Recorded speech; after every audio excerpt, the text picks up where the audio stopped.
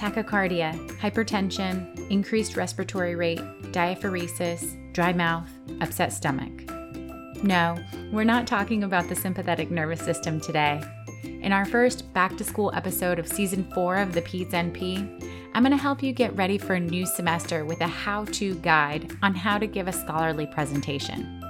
I'm your host, Becky Carson, Clinical Assistant Professor at Catholic University in Washington, D.C., and I hope you'll stay tuned as we talk about the do's and don'ts of scholarly presentations, from formatting your PowerPoint to Zoom etiquette and the sweaty palm-inducing public speaking engagement. I think it's extremely important for nurse practitioners to disseminate their knowledge in the scholarly literature and on the public stage. You may be thinking that you're not doing any groundbreaking research, so why should you get up on that stage and speak to the masses? Well, one day you might create something novel that will be important to share, and you need to be ready for it. But in the meantime, your expert research of a disease will add to the foundational knowledge of your peers. Or that interesting patient will be a great exercise in diagnostic reasoning and critical thinking. And before we dive deep into the content today, I want to reassure you that your glossophobia, also known as a fear of public speaking, is not unique. Only about 10% of people are truly debilitated by it, and another 10% are thrilled by the crowd, which leaves the remaining 80% of us to have a natural, nervous, sweaty armpit reaction that can be worked through with practice and preparation. My high school track coach used to always tell me that it's okay to have butterflies in your stomach.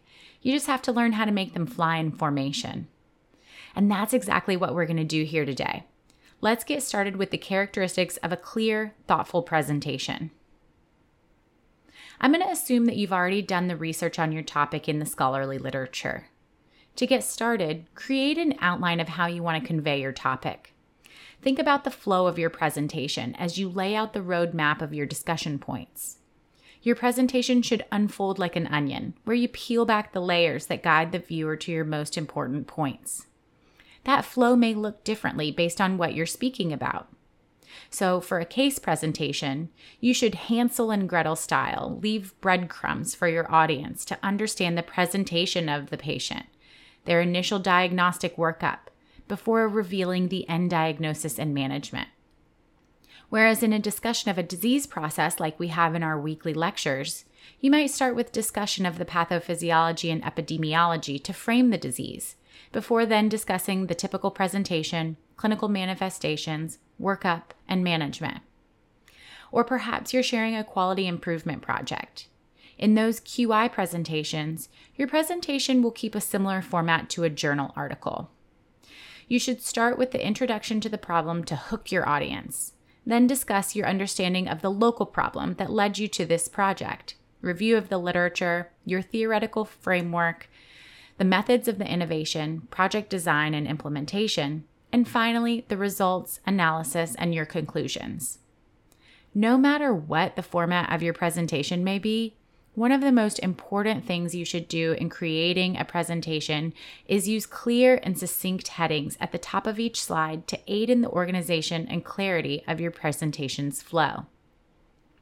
There are some standard slides that you'll use in any presentation, so I want to talk about your title slide and objectives. A clear, thoughtful title tells the audience what the presentation is about. Think of this like the title of the paper you'd be submitting to a journal. It should be tight, concise, and to the point of what you'll speak about.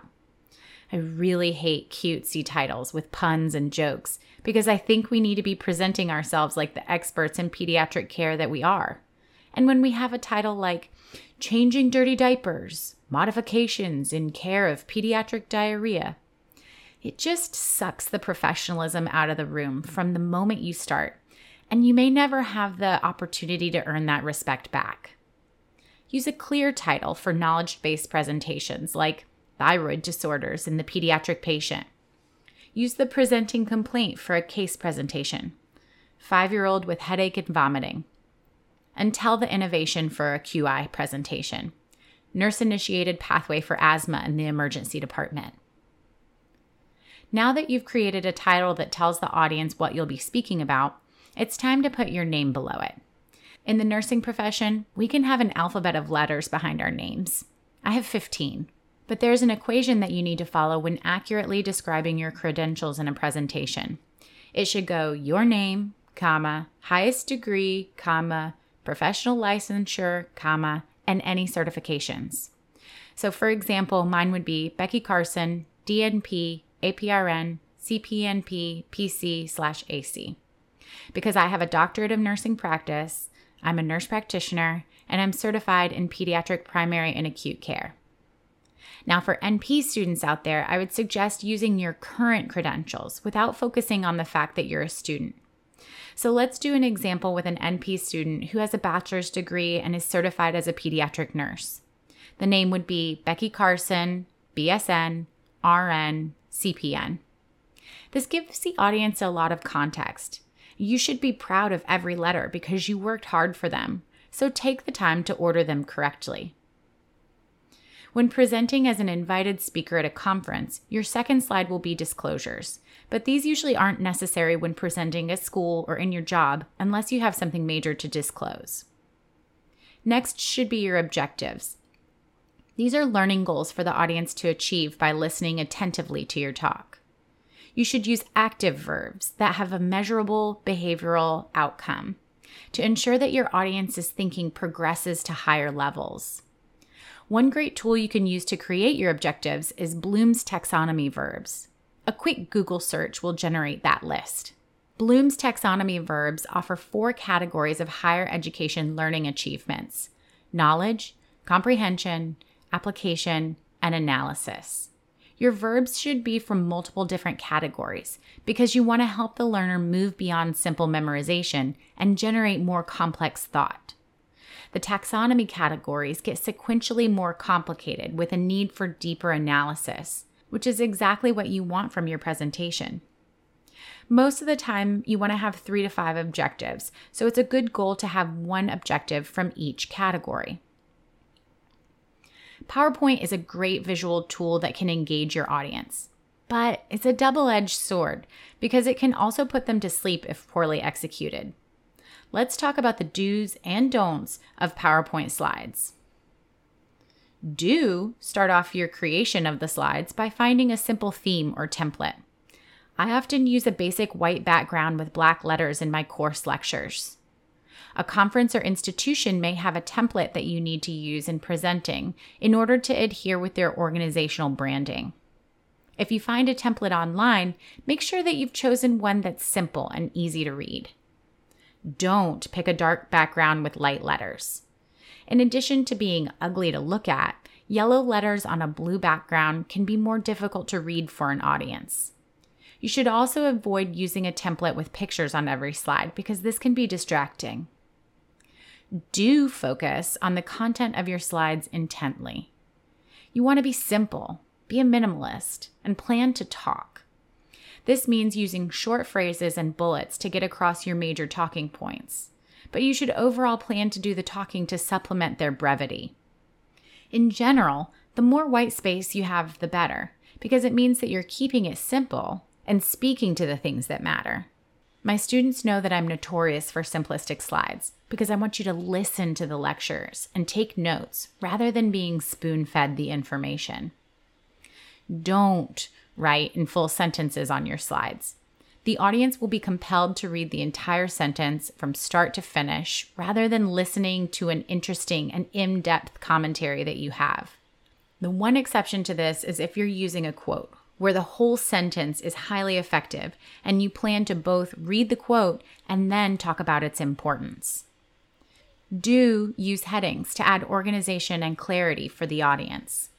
Give them a frame of reference for what you're talking about and where you are in the presentation.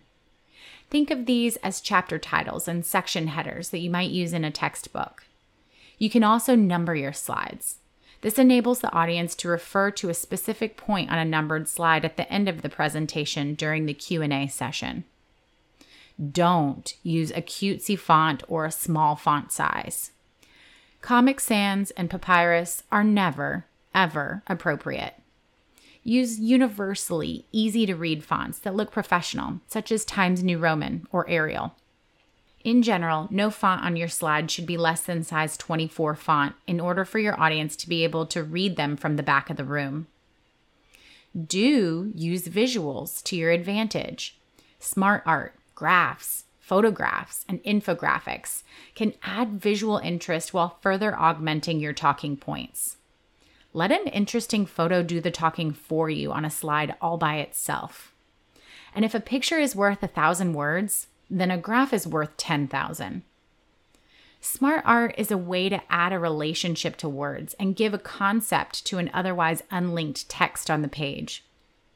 And infographics use simplistic pictures, text, and charts to give a higher level review of a topic. You can create infographics for free on websites such as Canva. If you create all of your own visuals using a similar theme, then your presentation will have a cohesive look and aid to how professional it looks. But sometimes you just need to copy-paste from Google. But make sure that you're giving credit where credit is due and be aware of any copyright infringement issues. Don't use unnecessary pictures, clip art, or animations just for the sake of it to try to give your presentation interest. It looks messy. A well laid out page needs nothing else but a few words and a practice speaker to make it interesting. Your animations should be nothing more than a simple appear, disappear, and a simple transition to the next slide. If your words and pictures are bouncing or twirling into place, then your presentation will lack professionalism. After discussing your conclusions, your presentation should end with a reference slide and a final page. The references page is the one slide where you can use a font that's less than 24, with the goal to fit all the citations on a single slide. I like to place an APA citation at the bottom of each slide throughout my presentation so that audience members can later reference the primary source. Your final slide usually solicits questions from the audience and should also include your name and contact information. Now that you've finished your slides, it's time to get ready for the presentation. We'll talk about both live and recorded presentation tactics to make you stand out. First, you need to practice, practice, practice. Think about the speakers who give TED Talks. They don't become these confident, charismatic individuals overnight. They practice dozens of times to make the words flow seamlessly and compel their audience. Practicing does not mean memorizing. You want to come across as knowledgeable and effortless, not stiff and rigid like a robot. You'll memorize the statistics that you need to speak to, but having everything scripted is not necessary. Simply practicing 3 to 4 times in full will make you confident with the flow of your speaking points. I like to utilize the notes section below the slide to make my talking points and organize my thoughts. During these practice sessions, it's important to iron out your timing so that you're staying under any time limit. Then it's valuable to force a loved one or a colleague to listen to your final presentation before you're giving it live. In a big conference with a tight schedule, you'll have a proctor in the front row telling you 5 minutes left, 3 minutes left, 1 minute left, and it's very important to stay under that deadline. Now let's talk about some tips and tricks for the big day. First, I want you to dress for the job you want, not the job you have. In general, jeans are never okay for a professional presentation, unless you're on Zoom and you can be business on top, party on the bottom. But a word to the wise, make sure you're plugged into your power source and have everything you need within arm's reach. When I interviewed for my doctoral program, I pulled a lazy move and wore yoga pants with my business suit on top. But I forgot that my power cord was across the room, so when my battery warning beeped, I had to pause our conversation and walk across the room in my yoga pants in front of my future doctoral committee. Thank goodness they were black yoga pants that could pass as real slacks instead of my plaid pajamas. In a live presentation, stay true to who you are in your fashion aesthetic, but make sure it looks elevated to a professional setting. Female-identifying presenters can choose a skirt or slacks and a blouse, with or without a sweater or blazer. Because I get decision fatigue, I usually wear an adult onesie, otherwise known as a dress, with either a cardigan or blazer.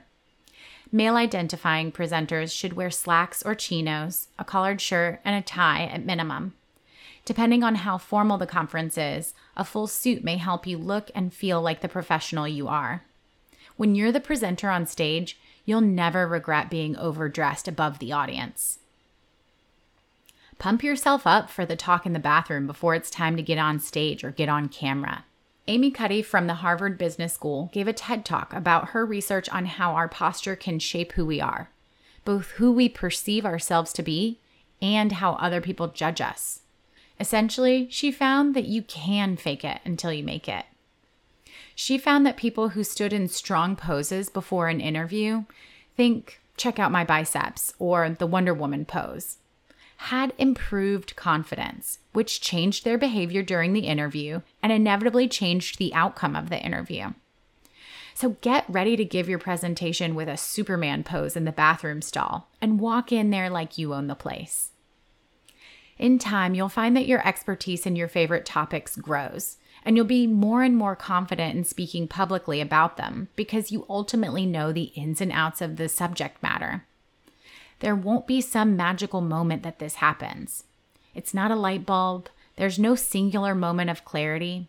But you'll eventually realize that you've been preparing thoughtfully for so long, going through the motions and faking your confidence and competence in your field that, well, what do you know? You are the confident and charismatic expert in your field.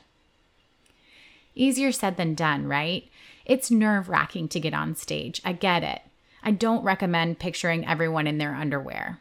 That is far more distracting and potentially disturbing than giving a presentation. Just take a deep breath and do your best. Do your best to slow the happy feet, where some people wander endlessly all over the stage or bounce from one foot to the other. Do your best to keep your personality present. Stay loose and don't lose your affect where you sound like a robot devoid of emotion. Do your best to speak slowly and clearly instead of filling every available nanosecond with rapid-fire talk. The year I defended my doctoral work, I made a New Year's resolution. I was going to remove the unnecessary use of like and from my vocabulary. The result was effective. I speak more slowly, even for a Southerner. And sometimes that slow speech is filled with pregnant pauses where instead of the like or filler, I simply pause to find my words. I'll admit it isn't perfect, but it's far less distracting, and luckily I can edit those out in the podcast. But in the presentation, I simply do my best to share all of this wonderful knowledge I have with my audience. It is so important for you to get comfortable speaking in front of your peers, because you need to disseminate your work, share your knowledge, and push yourself to make the most of your career. Don't be nervous. You got this. And now you've got all the tools for building a smart professional PowerPoint too. Just like the conclusions from Amy Cuddy, don't just fake it till you make it. Fake it till you become it. I hope that you'll like and subscribe to the PEDS NP, where I try to bring application of our evidence-based concepts to life in the podcast. There is no financial support or conflict of interest in this or any episode of the PEDS NP. Find me on Instagram at the PEDS NP podcast. You can see show notes and references to this episode and all of my prior episodes at www.thepedsnp.com. I'd love to hear from you, the listeners, on any questions or comments you have, so feel free to email me at thepedsnp@gmail.com. I'm Becky Carson. Take care.